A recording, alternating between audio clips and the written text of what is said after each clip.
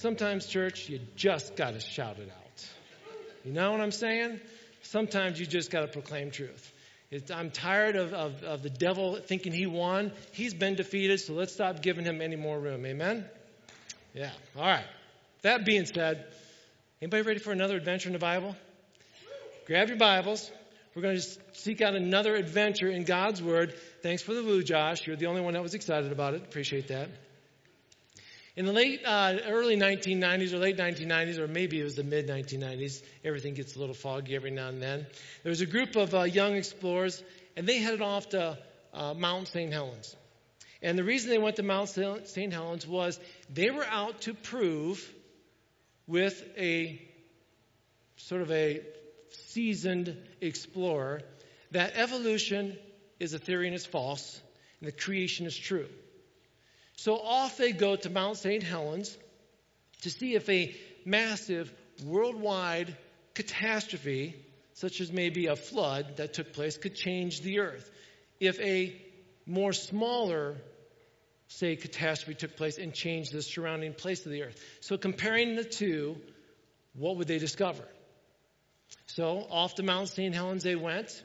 And as they got to Mount St. Helens, they did the typical exploring, but then they went to a place called Tuttle River, which was a small creek bed that was located just below Mount St. Helens. And it was just a small creek bed prior to the eruption of the volcano in 1980. However, in 1980, when Mount St. Helens erupted, mud, which came from the snow, which came from the melting from the lava, and all the rock that slid down the side of Mount St. Helens went into Tuttle River, and it basically engulfed it and created a canyon 1/8 the size of the Grand Canyon in a matter of hours, not years. You see, some of us have been told, like, for instance, the Grand Canyon took millions and billions of years to be created. However, could a massive worldwide catastrophe cause the Grand Canyon to be created in maybe hours or days? Such as we learned on a smaller fraction level from Mount St. Helens and Tuttle River. Well, I'll tell you, I was a part of that trip, and the evidence I saw was astounding. And when I look at that, I am reminded of this next adventure, Genesis chapter 6. Turn there, please, as we look at the life of Noah. Incredible adventure in the Bibles. They are there not just for mere entertainment or for history, but as I said last week, it's the uncovering of who God is and God's plan. God is the God of love, and He has a plan to rescue us from an evil adversary that wants to take us out. We discover that God's always the main character in all these stories. So again, I say Genesis 6, I say the ark, and your first thought is Noah. But God's going to be the main character, even though we're going to talk about Noah. So in Genesis 6, we do have the story of Noah's Ark. And listen, if you've never stepped into a church, you've never opened a Bible, you've probably still heard this story. Somehow it's popped up as a kid's story time. Maybe your kids had a bathtub toy ark with all the animals, maybe one of your kids or somebody else. It just seems that this story is out there for everybody. Hollywood even released the movie Noah, hoping that we would gain some understanding about the story. But if you're like me, you watch maybe 15, 20 minutes of it and then realize this is so far off from God's Word. Why am I watching this?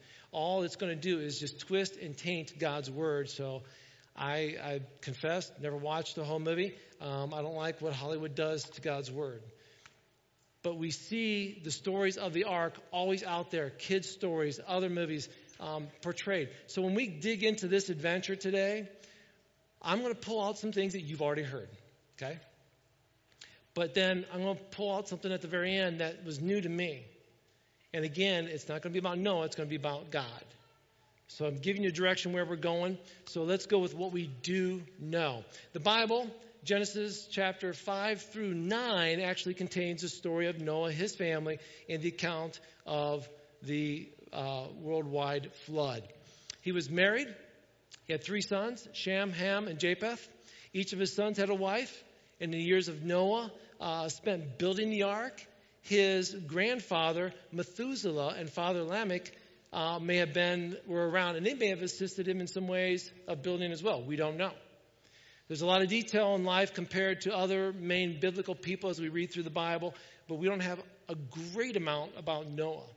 Beyond Noah's family, we have the rest of the people on the earth, the descendants of Adam and Eve. And if you look in your Bibles at verse 5 with me, chapter 6, we read this. The Lord observed the extent of human wickedness on the earth. He saw that everything they thought or imagined was consistently and totally evil. We have a setting going on here from Genesis 1 and 2 and 3 that we've been looked at those adventures last week. Now we move forward in time, 1,000+ years later, and God looks at earth and all he sees is consistent and total evil. And you wonder what's going on in the thought process with God. Well, we find out he basically has this thought. It's time to hit the reset button. We're going to wipe this all out. Control-Alt-Delete for those of you remember the old computer days. If you didn't know what to do with your computer screen, right? Or you unplug it. Well, God's going to hit the reset button. But in doing so, he's like, I've got a plan on how I'm going to do this reset. So he chose a family, Noah's family, and you'll learn more why in a little bit. And he gives Noah this task. You're going to build an ark.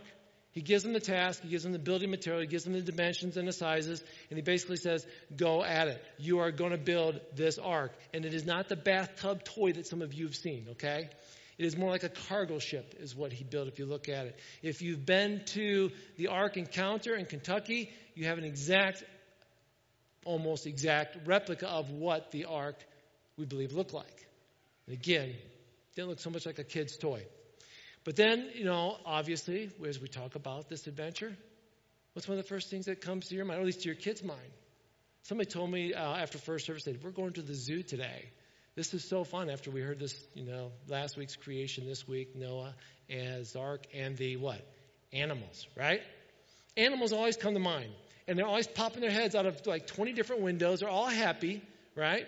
And it's like, okay, I don't think that's the way it was. Matter of fact, we know there were no windows. There was an 18-inch space around the top, one door. That's it.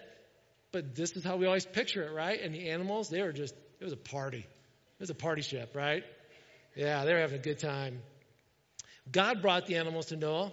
Noah had the task of what? Collecting the rations, the food for the animals, providing for them, and making sure they're all set. But let's read on. Look at Genesis chapter 6, verses 19 to 21. God said this, bring a pair of every kind of animal, a male and a female, into the boat with you and keep them alive during the flood. Pairs of every kind of bird, every kind of animal, and every kind of small animal that scurries along the ground will come up to you to be kept alive. And be sure to take on board enough food for your family and for all the animals. Now, there's a lot of critics out there. They'll look at this story and they'll say, really, how did this all happen? Come on. I mean, all the animals fit on there? Dinosaurs too, right? And what about the food? Where do they store all that? How do they do all that? Well, let's keep in mind the key to answering that charge against Noah is that it was two of every kind. Kind meaning understanding that today's modern classification system was the family. Noah was also instructed to bring seven pairs of every kind of clean animal. Those were going to be sacrificed when they got off the ark. Now, when you take into account then the animals and the classifications, and I've looked and studied some of this, and the number of animals just seems ridiculous. But let's remember, the ark was huge. The ark was huge. There was plenty of room. Matter of fact, we read in Genesis 6:15, we get an idea how big the ark was. God told Noah, make the boat 450 feet long. That's a football field and a half, right? 75 feet wide, 45 feet high. Leave an 18-inch opening below the roof all the way around the boat so all the animals can stick their heads out and say cheese and have their picture taken and put on in front of a book. Added translation. Put on the door on the side and 3 decks inside the boat, lower, middle, and upper. Now, how big is that ark? Again, if you've been to the Ark Encounter, you've seen it. If you haven't, let me help you out. You live in Fulton County for the most part. Most of you in here live in Fulton County. We have a railroad crossing that many of you sometimes have to sit at, right? And you sit there and you wait for trains. When you're a kid, it's fun, right? You're like, 1, 2, 3, 4, and they count. As a parent, you're like, hurry up. What am I, we're impatient. There's a big difference, right? Do me a favor. Next time you're stopped by a train, just count how many railroad cars go by. Okay? Now, if you get to 50 or 60, that's a big train, right? You're like, whoa, I got to 60. Okay? 570-ish railroad boxcars could fit on the ark. 570 plus. Does that help you understand how big this ark was? How gigantic it was? How it was able to fit the animals that were on there? Now we actually don't know where it was built because what? The earth was destroyed. But we know where it landed. It says in Genesis 8:4 that exactly 5 months from the time the flood began, the boat came to rest on the mountains of Ararat. So we have a location where it ended up. Finally, there's a question of when these things took place.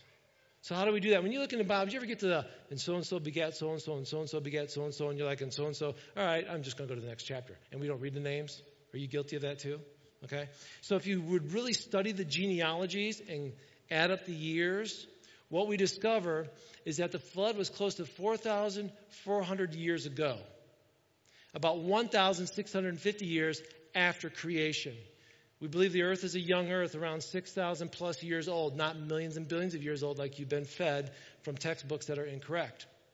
Did I just say that out loud? I did. Okay, good. Just want to make sure I said that out loud. See, Noah was 600 years old when the flood covered the earth. And we're like, 600 years old? That's a lot of Social Security, right? Yeah, that dude was old, right? We know that as time moved on after the flood, people did not live those lifespans anymore. A lot changed after the flood. From Scripture, we know the starting of the date. Genesis 7:11 says, when Noah was 600 years old, on the 7th day of the 2nd month, mark it on your calendar, all the underground waters erupted from the earth, and the rain fell in mighty torrents from the sky. Water came in both directions. So we know when they also left the ark as well. The end of the flood, Genesis 8:13-15 says, Noah was now 601 years old. On the first day of the new year, 10.5 months after the flood began, the flood waters had almost dried up the earth. Noah lifted back the covering of the boat and saw the surface of the ground was drying. 2 more months went by, and at last the earth was dry. Then God said, leave the boat, all of you, you and your wife and your sons and your wives. So now we know that they were on the ark for a little over a year. Again, when you study genealogies and you look through Scripture, you can figure out timelines and understanding the span and the ages of these things. So we know all these things. But there are then the unknowns. Does anybody know Noah's wife's name?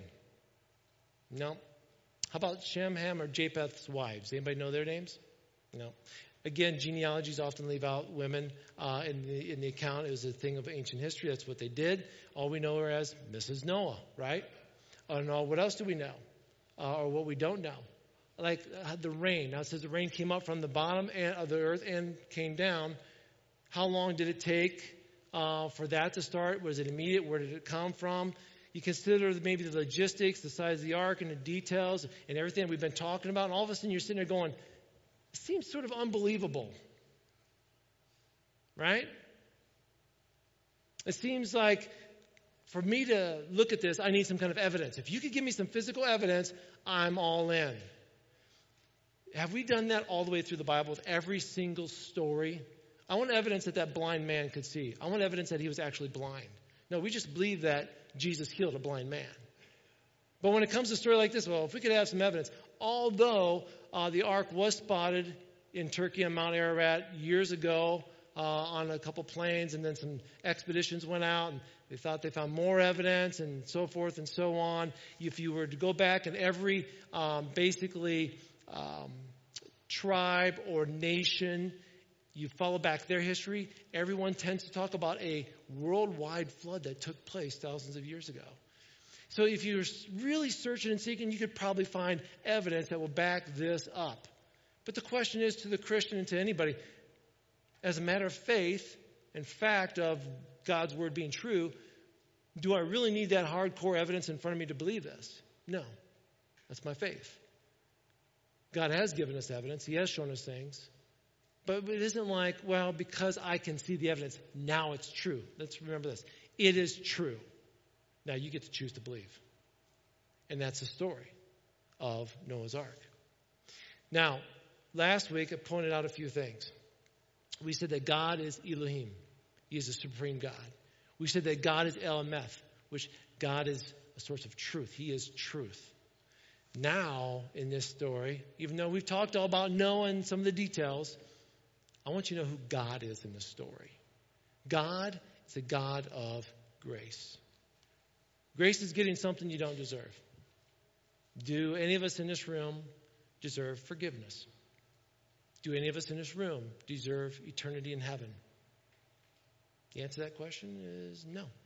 None of us deserve it. I'm sorry. I don't care how good you think you are, how good I think I am. I don't deserve eternal presence of God. I don't deserve it. I don't deserve his forgiveness. I don't. In Genesis chapter 3, when we started out, what did Satan do? He tried to disrupt and twist creation. And then in Genesis 6, what do we find out? More evil. Again, he's trying to thwart and pervert everything that God has given us. And here's the thing. God is still doing it today. He did in Genesis multiple times. And then throughout history, we'll see it as we continue this adventure. But I want to let you know, he's not done. Satan is still out there trying to disrupt God's plans, to pervert goodness.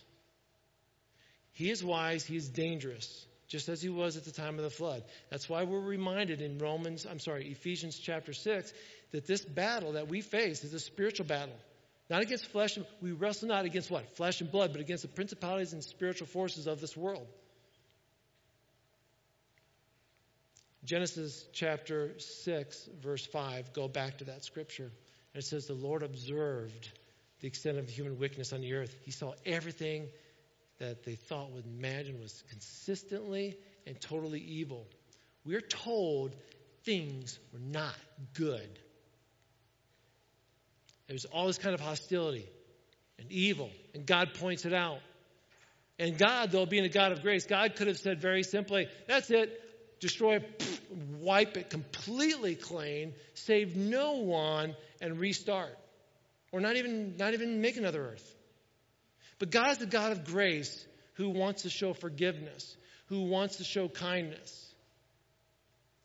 Jesus in the New Testament, different places, Matthew 7:17, Luke 11:13, talked about how man was evil. We're told no one was good, no, not one. A rich ruler came to Jesus and said, hey, good master. And Jesus like, you call me good? There's no one that's good except God.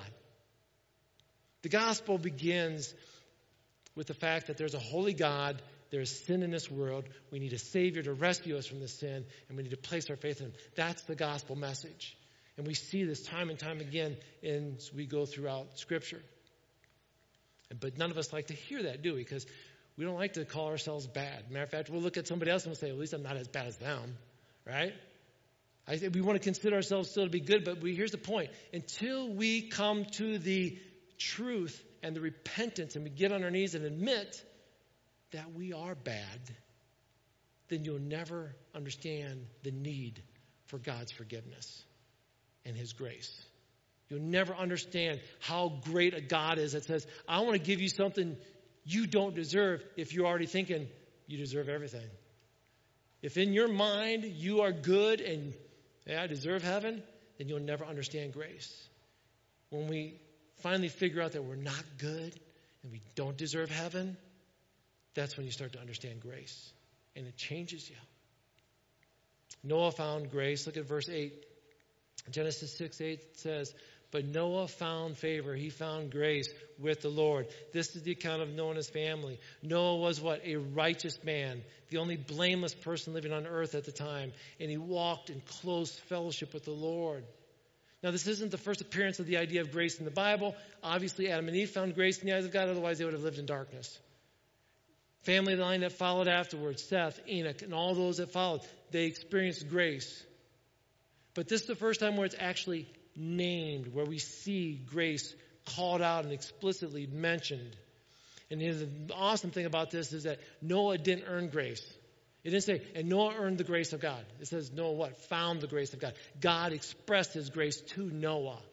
because he was then given the grace of God. Then Noah, what? Lived righteous and blameless, as it says. He was a righteous man, a blameless man. It wasn't like this. Let's make sure we get Scripture correct here, okay? It wasn't, and Noah was a righteous and blameless man who did a lot of good things. Therefore, he found favor with God. That makes it sound like that we're going to work it out. For by grace are you saved, through faith, not of yourselves, not by works. Why? Otherwise, we'd boast about it, right? Here's how it goes. Noah found grace with God. Then he was righteous and blameless. We must understand we can't work our way to heaven. Grace is shown to us from God. This is important that we see this as you read through Scripture. You'll find it again, Deuteronomy 7, 8. I don't have the Scripture up there for you, but basically it says that God loved Israel, the nation of Israel. Not because they were numerous, not because they did good things, not because at one point in time they had 10 commandments. God loved them, period. That was it. And maybe that doesn't make sense to you. Like, how can God love me? I didn't do anything to make him love me. Exactly. That's grace. That's the definition of grace, basically. It doesn't make sense. You don't deserve it. You didn't earn it. That is grace. God is a God of grace, is what we learn in this story. He shows it beginning here with Noah. He's a God of promises. He makes covenants. The word covenant appears for the first time in the Bible right here in this story. After this, it's found over a couple hundred times in the Old Testament, a couple dozen times in the New Testament. And basically it talks about a covenant. And you ask, well, what is a covenant? A covenant is a promise. Okay? It's basically God says, I'm making a promise to you, Noah. I'm going to make a promise and I'm going to keep it. And here's the thing. It's different for us today because we don't understand maybe a covenant, biblical covenant. Our covenants and contracts are like this. If anybody in here is going to buy a car or buy a house, you might sit down, especially with a house, and the owner or the seller, and you might say, here's the terms of agreement. And you might say, well, but we want to keep the washer and dryer, so let's add that in. And the seller might say, okay, but here's what I'm going to do on the price. Okay, but then you need to make sure you do something on the roof. And they sort of go back and forth, and finally they have a contract, right? And then they both sign. That's like a covenant, right? Here's the difference between today's covenant and an ancient covenant. An ancient covenant that God made, a covenant, is basically like this. God's like, all right, here's what I need you to do. Here you go. That's it. Then you get to choose whether you're going to agree with God or not. It isn't one of those, well, God, I saw what you wrote down, and here's the deal. On Saturday nights, that's sort of my night. I just need to let off steam for the week, and so I would like to be able to, as a Christian, do all these things right here. So if you could put that back in that covenant, that would be great. God's like, no, this is the covenant I'm making with you. You going to obey it or not? And that's sort of what we see, if you understand maybe what a covenant is, because the world, like I said, we don't deal with covenants like that. We like to make deals and sort of go back and forth and banter a little bit if we can. The world is opposed to God's will. God says this is the way it is. We're like, a little too tight, God. You need to loosen up on this one. It's not the way it works. That's not the way for God's people. When God establishes a covenant, it's never to discourage us. It's to encourage us and help us live a righteous life.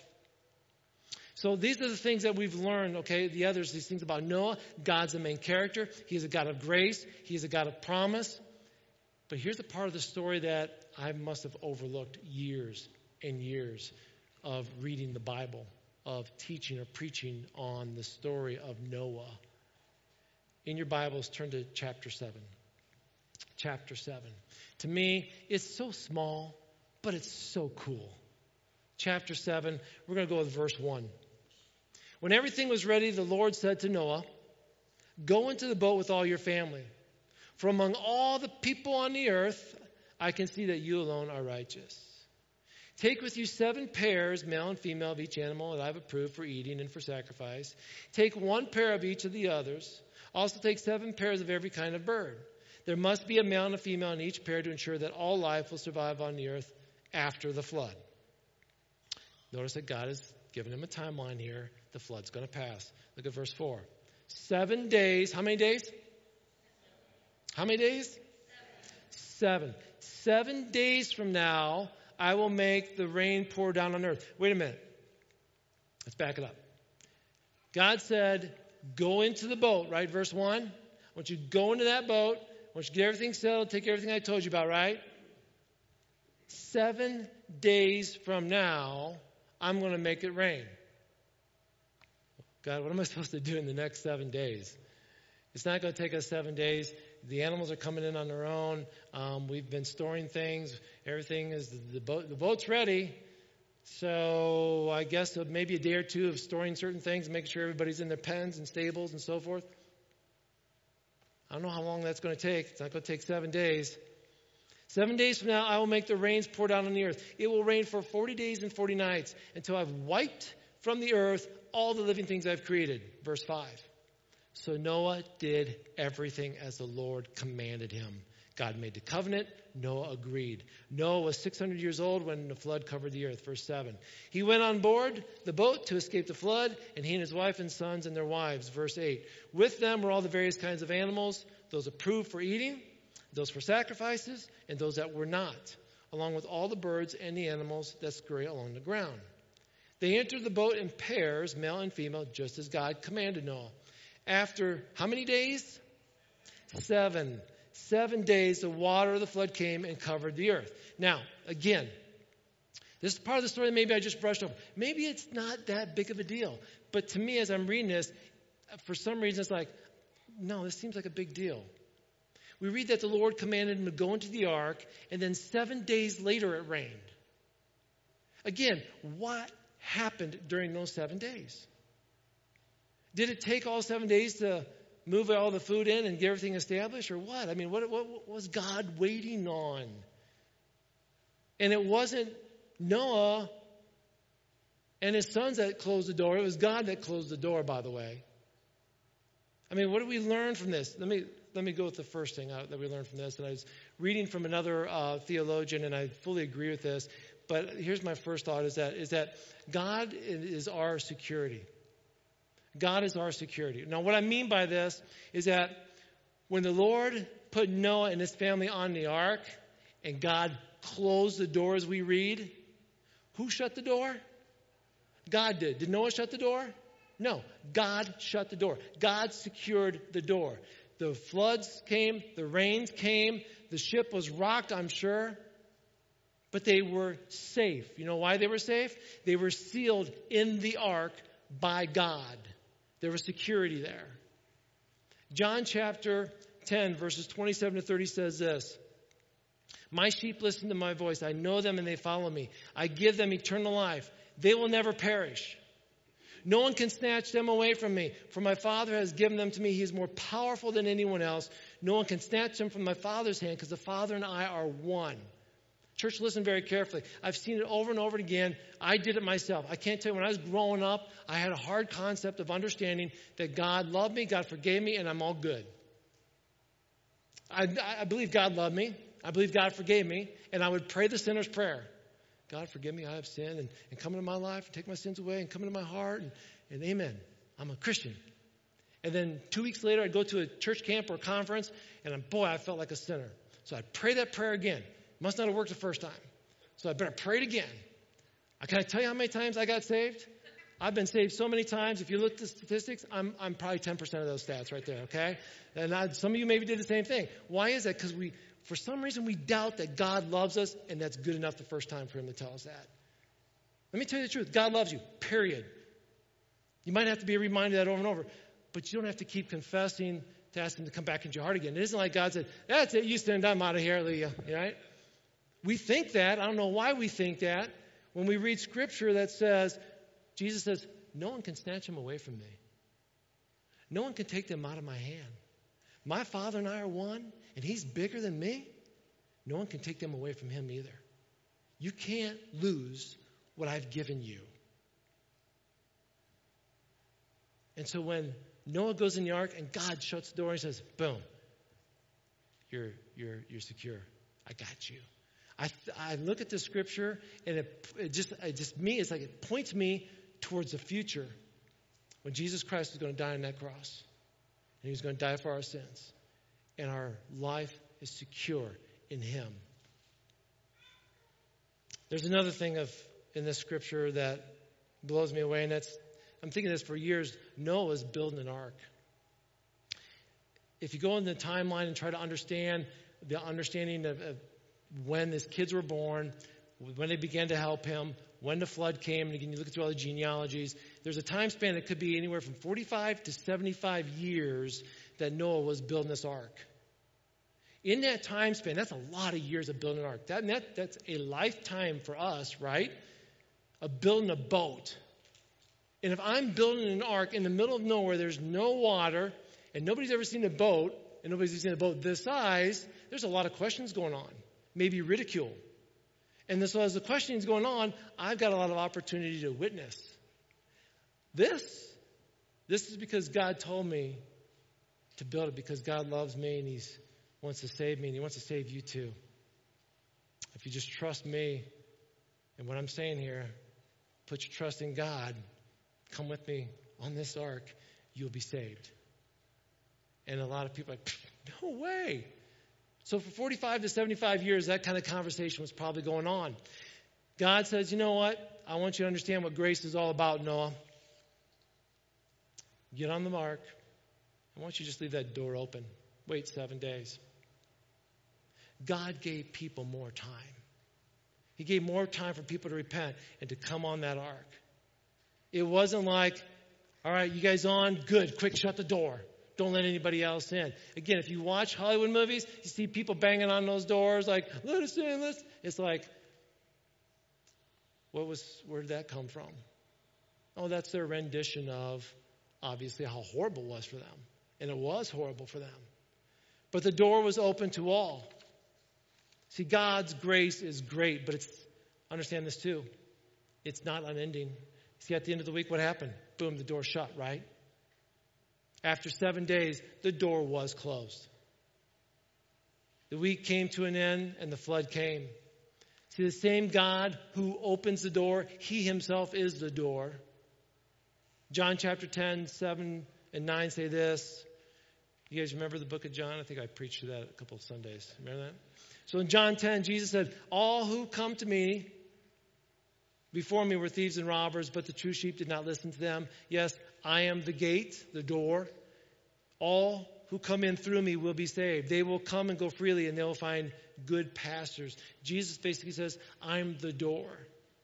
And if you go to visit the Ark encounter, you will see at the huge door, there's a sign that talks about how Jesus Christ is the way, the truth, the life. No man comes unto the Father except through Jesus Christ. The door was sort of a foreshadowing of who Jesus was going to, or who He is and what He was going to do. The door is open, but eventually the door is going to be shut. Jesus Christ is the only way to heaven. But if you don't place your faith in Him, the way is shut. The message that God is a creator and that the sin has consequences and judgment is coming is just, that's a part of the story here with Noah. And we see it. And God gave people time to repent. You know why? Because God is a God of grace. It's interesting that the Bible tells us there was only one door in the ark. As I said, what a foreshadowing of what Jesus would say when He said, I am the way and the truth and the life. Just as Noah believed God, entered the ark, found life, we must place our faith in Jesus Christ to have life. The story, the adventure of Noah basically points us towards the New Testament, Jesus Christ, and how we can be saved. Now, that's what I've learned from the story of Noah. And there's so much in this. We could spend weeks on Noah and different things, but I want you to know again, the main character in this story is God. What do we know about God? God is the God of grace. God is the God of grace. In your Bibles, let's go to one more scripture. 2 Peter chapter 3. It's towards the back of the New Testament.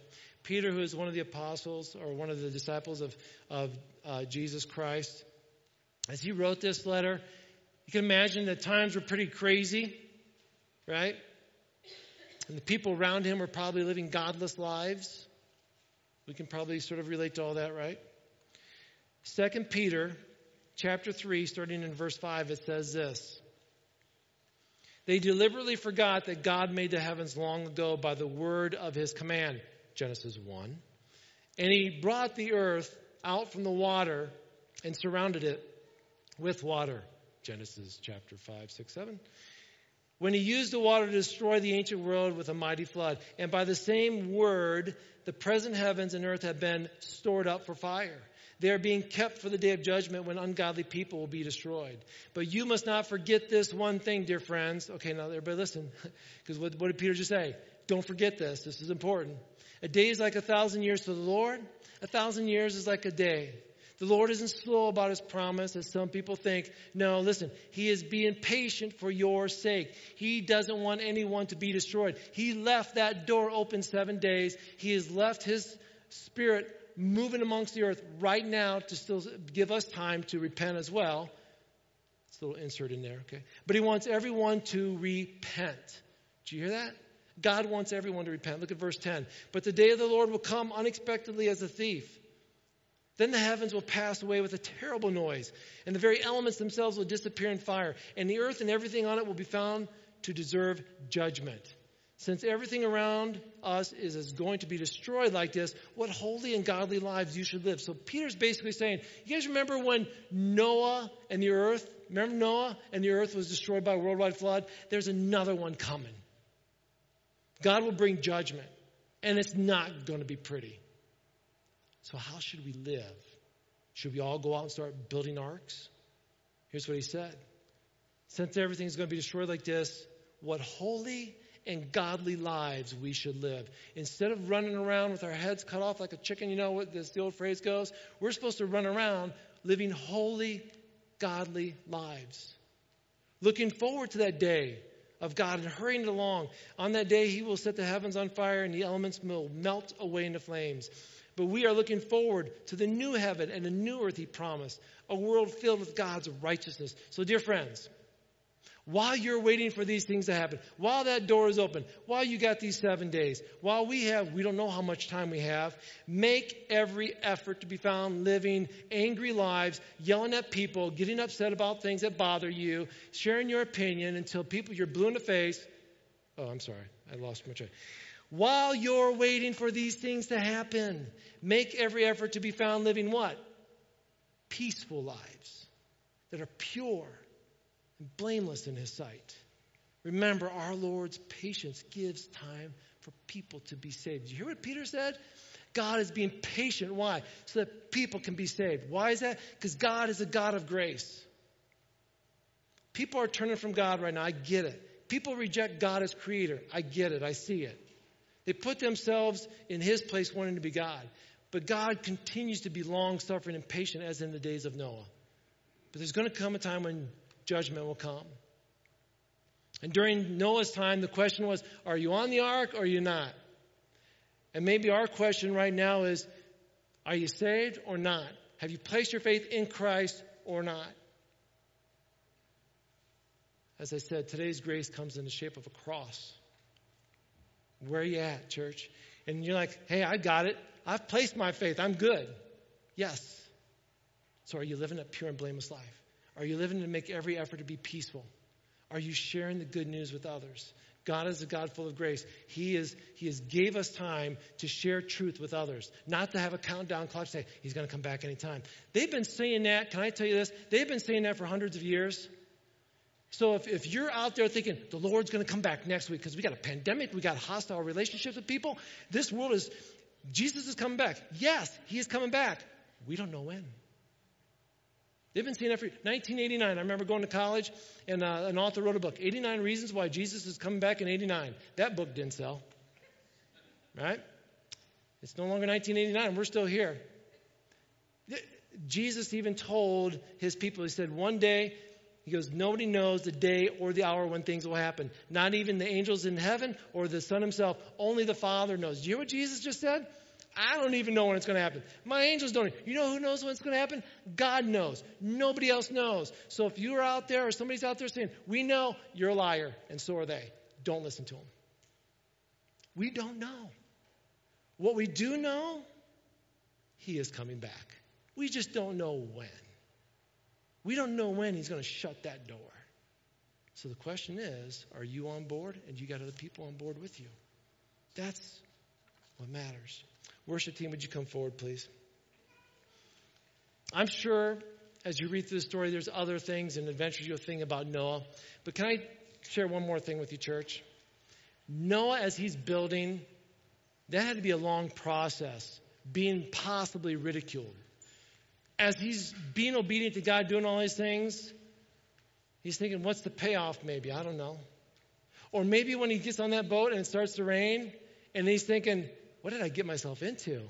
And on 39 days, it's still raining. In 40 days, it's raining, and it stops. And he's like, whoo. And he looks out that 18-inch window, and he's like, I see nothing but water. And for the next 10 months, he saw nothing but water. And he's in a dark boat.